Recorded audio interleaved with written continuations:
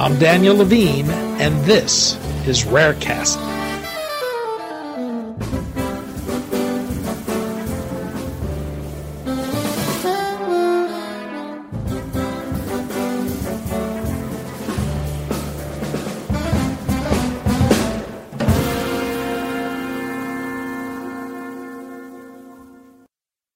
While much of the attention of the Duchenne Muscular Dystrophy community has been focused on the recent FDA Advisory Committee review of Sarepta Therapeutics' experimental drug Eteplirsen, Marathon Pharmaceuticals has been working to advance its own DMD drug candidate to the FDA. The company expects to file an application with the agency for approval to market Deflazacort, a corticoid steroid. We spoke to Tim Cunniff, head of research and development for Marathon Pharmaceuticals, about why the company thinks Deflazacort represents an improvement over existing therapies, what the company has learned from Sarepta's experience, and its new effort to develop a precision medicine program in Duchenne.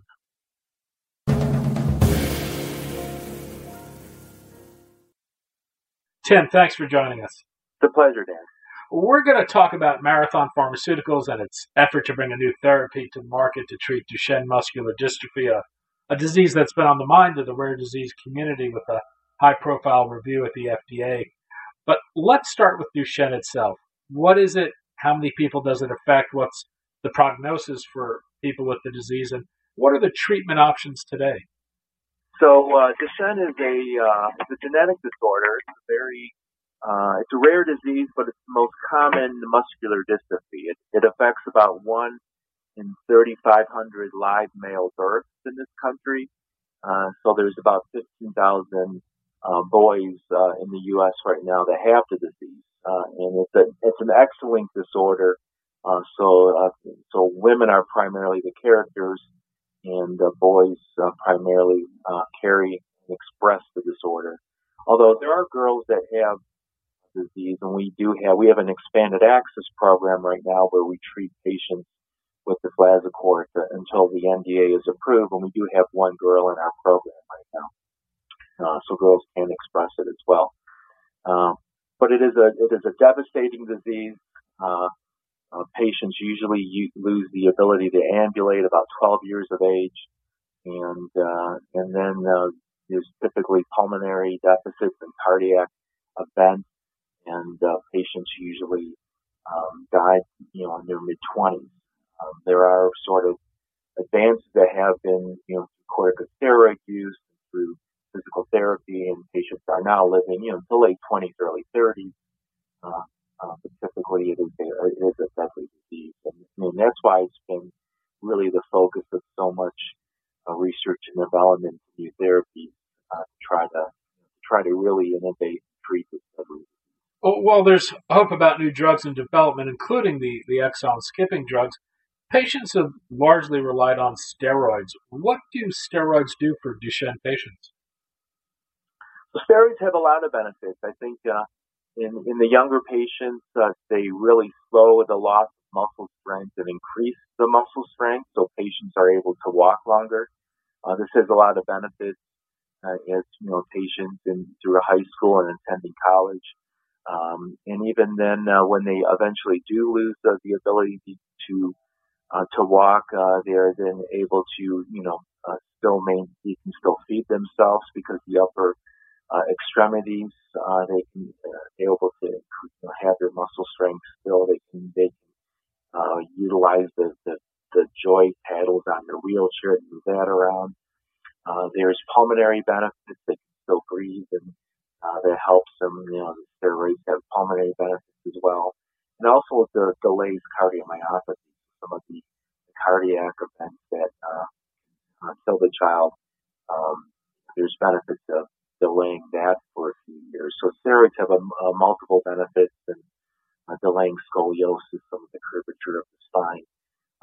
Steroids have been reported to do that as well. And so we're looking at a lot of benefits of the steroids for doing that. There's also side effects, and so we're trying to manage the side effects through dosing regimens and alternate dosing, alternate days, or high dose weekends. So we're trying to look at some of the ways we can side effects as well.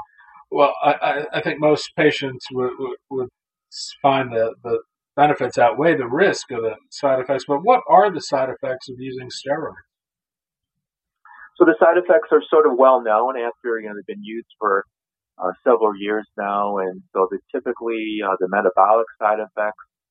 You can always tell when the child is on steroids. They have that moon face. There's the weight gain, the Cushingoid features, the hair on the face. Typically, there's also behavioral side effects. The child could get more aggressive. They could develop cataract formation. Is fairly typical. So those are some of the hallmark features that we look for, and we've seen those in our clinical trials reported as well. You're preparing to submit your drug, Deflazacort, to the U.S. Food and Drug Administration for approval. This is your lead experimental therapy. What is Deflazacort? Yes, so our NDA is going in this month. We've met with the FDA. We've had our pre-NDA meeting. We have agreements and all the information that needs to be submitted, and so our submission date is May 31st, and we're on track, and we're actively working towards that submission date. Like prednisone, Deflazacort is a corticoid steroid. Does it do what prednisone does, or is there reason to believe it's more effective? Yeah, it's very similar, and in our pivotal trial, prednisone was included as an active control, and so the first 12 weeks of our pivotal trial, there was a placebo arm, and both Deflazacort and prednisone were compared to the placebo. Muscle strength was the primary endpoint, and as expected, both prednisone and Deflazacort, there was 2 doses of Deflazacort of 0.9 milligram per kilogram a day and a 1.2 milligram per kilogram a day, and a prednisone dose of 0.75 milligram per kilogram a day. Both improved muscle strength, and as expected, placebo did not. And then, interestingly enough, then the study continued for a year, and Deflazacort was compared to prednisone, which was widely available in the U.S. Deflazacort was not. And so the placebo patients were crossed over to an active glucocorticoid, either Deflazacort or prednisone. And from week 12 to week 52, the comparison was made looking at Deflazacort to prednisone, and it was pre-specified analysis. And the lower dose of Deflazacort, the 0.9 milligram per kilogram a day, they continued to improve in muscle strength, whereas about week 36, the prednisone patients started to fall off. So by week 52, that arm, the 0.9 milligram arm of Deflazacort, was statistically superior to prednisone.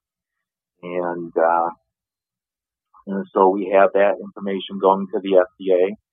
There was a recent observational study published by the Synergy Group, a large study looking at time to loss of ambulation, and they also reported a difference in prednisone and Deflazacort, where the Deflazacort patients walked longer than the patients on prednisone. So there appears to be some differences in Duchenne patients between prednisone and Deflazacort. There are side effects to using Deflazacort, like any steroid. How do they compare to what's been seen with prednisone? So we also the trial collected adverse effects, and it was widely reported in the literature. One of the benefits of Deflazacort was on weight gain. So Deflazacort has been reported to cause less weight gain. And so we did look at that. It was one of the endpoints of the trial. And by week 52, there was a highly statistically significant difference in weight gain, with Deflazacort causing less weight gain than prednisone. And as we looked at the other side effects, we did see a dose response difference, with the higher dose of Deflazacort causing more side effects than the lower dose. And then when we looked at against prednisone, for most adverse events, the prednisone arm was associated with a higher rate of adverse effects than Deflazacort. There were some exceptions, most notably cataract. Deflazacort's always been associated with a higher rate of cataract formation than prednisone. And we did see that in this trial as well. How did Marathon get involved with the drug? What attracted you to it as a potential treatment for Duchenne? Well, when we got into the movement disorder space, we started talking to some of the key opinion leaders, and we noted, the trial had never been published. It had been conducted a number of years ago, and we saw like a brief description of an abstract, but the study was never published. And so we talked to Birch Griggs over at the University of Rochester, and he said, "Yeah, I think data exists at St. Louis and Barnes Jewish University, or Barnes Jewish Hospital, University of Washington University. There's a database." So we went over there, and there was a database of all the data, but the source data was not there. And so we tracked down about maybe 40% of the source data, the original 9 study sites, and we took it to FDA, and they said, "This is very interesting, and can you go find another placebo-controlled study?" Because the FDA likes, replicate studies. And there was, so we looked, and there was 2 placebo-controlled studies published, one in Argentina, one in Italy. And Dr. Mesa in Argentina did not have his source data, but Dr. Angelini in Italy did. And so we got licensed his data. And so those Dr. Angelini study, and then this Dr. Brooks study that we found, and we tracked down all the data, and subsequently we found all the lab data and all that. So that formed the basis of our NDA. Separate from your efforts to bring Deflazacort to market, you're working with patient advocacy, research, and commercial organizations to develop a precision medicine program in Duchenne. What is that initiative? Yeah, so Duchenne is a genetic disease, and so that opens the door to a lot of personalized medicine. So you can, if we understand the patient's genome, we can really go in there and figure out, will the therapy work for this patient? Is this patient really predisposed to some of the side effects? And we can figure out, if a therapy is going to work, or if the therapy is going to expose a patient to a particular side effect. And so there's really not been an effort to collect all of this information in an organized fashion, in a coordinated fashion. And so the community is working very closely. There's a lot of parties involved. And so working with all the groups such as PPMD and MDA and all of the companies working in this space, I think for the first time there's an effort to put together everyone's expertise, leverage that, put together a consortium of interested parties to collect all of this material, to catalog it, to have all the information available to researchers, and then, have this ability to sit down and look at all this material and then figure out, can we personalize for a DMD patient therapies, and figure out, will this work for them? Will this not work for them? Will this expose them to certain adverse events? And so, we want to be part of that, and so that's what that's all about. I imagine you've paid attention to the recent FDA reviews of the Duchenne drugs. We're still waiting for a final verdict on Sarepta's, but as a company developing treatments in the space, what have you learned from that? So I think we've been in the rare disease space for a long time. I think before Marathon, we had the company before this, the management team we had was Ovation, and we were in the rare pediatric epilepsy space. And so I think what we learned is that, even if you're working in rare orphan diseases, that the gold standard, the FDA bar is now lowered. And you have to bring the FDA evidence of efficacy and safety, and we think we've done that with the Deflazacort. And I think you have to do that for your patients. And I think you have to spend the time in phase 2, and you have to know your drug. And I think, so we've been doing it for a number of years, and I think we're confident we've done that with our NDA. I think we've watched what's going on in the community, and I think the FDA has a very tough decision with some of these other therapies. And so I think, like most everyone else, we're watching to see what they're going to do with some of these promising therapies. And I think it was extraordinary watching the community come together, the outpouring of support from the parents and the caregiver and the patients, and really underscores the need for therapies. Highlights the importance of what we're doing and the space that we're in. So. And where do you see treatment of Duchenne's moving from where we are today? Well, I still think the future is very bright in addition to the exon and the nonsense mutation drugs. They've had some setbacks, but I think there's subpopulations, and maybe with some dosing, work through those issues. There's myostatin inhibitors coming. There's gene replacement and cell replacement therapies coming. I think the promise of some of these stem cell therapies horizon are coming.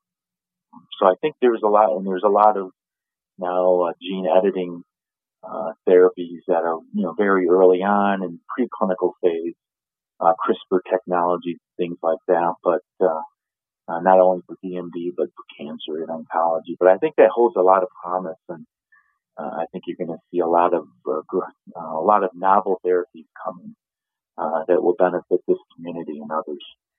Tim Cunniff, Head of Research and Development for Marathon Pharmaceuticals. Tim, thanks so much for your time today. Great. Thanks, Dan.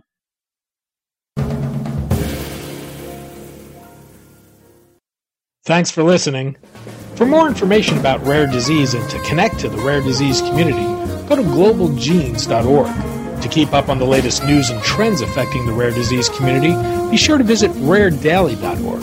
You can subscribe to the Rarecast RSS feed through raredaily.org or through SoundCloud, iTunes, Stitcher, or your preferred podcast manager. The Rarecast is produced for Global Genes by the Levine Media Group. You can also find our podcast, The Bio Report, on these popular podcast sites. Our theme music is composed by Jonah Levine and performed by the Jonah Levine Collective. We'd love to hear from you.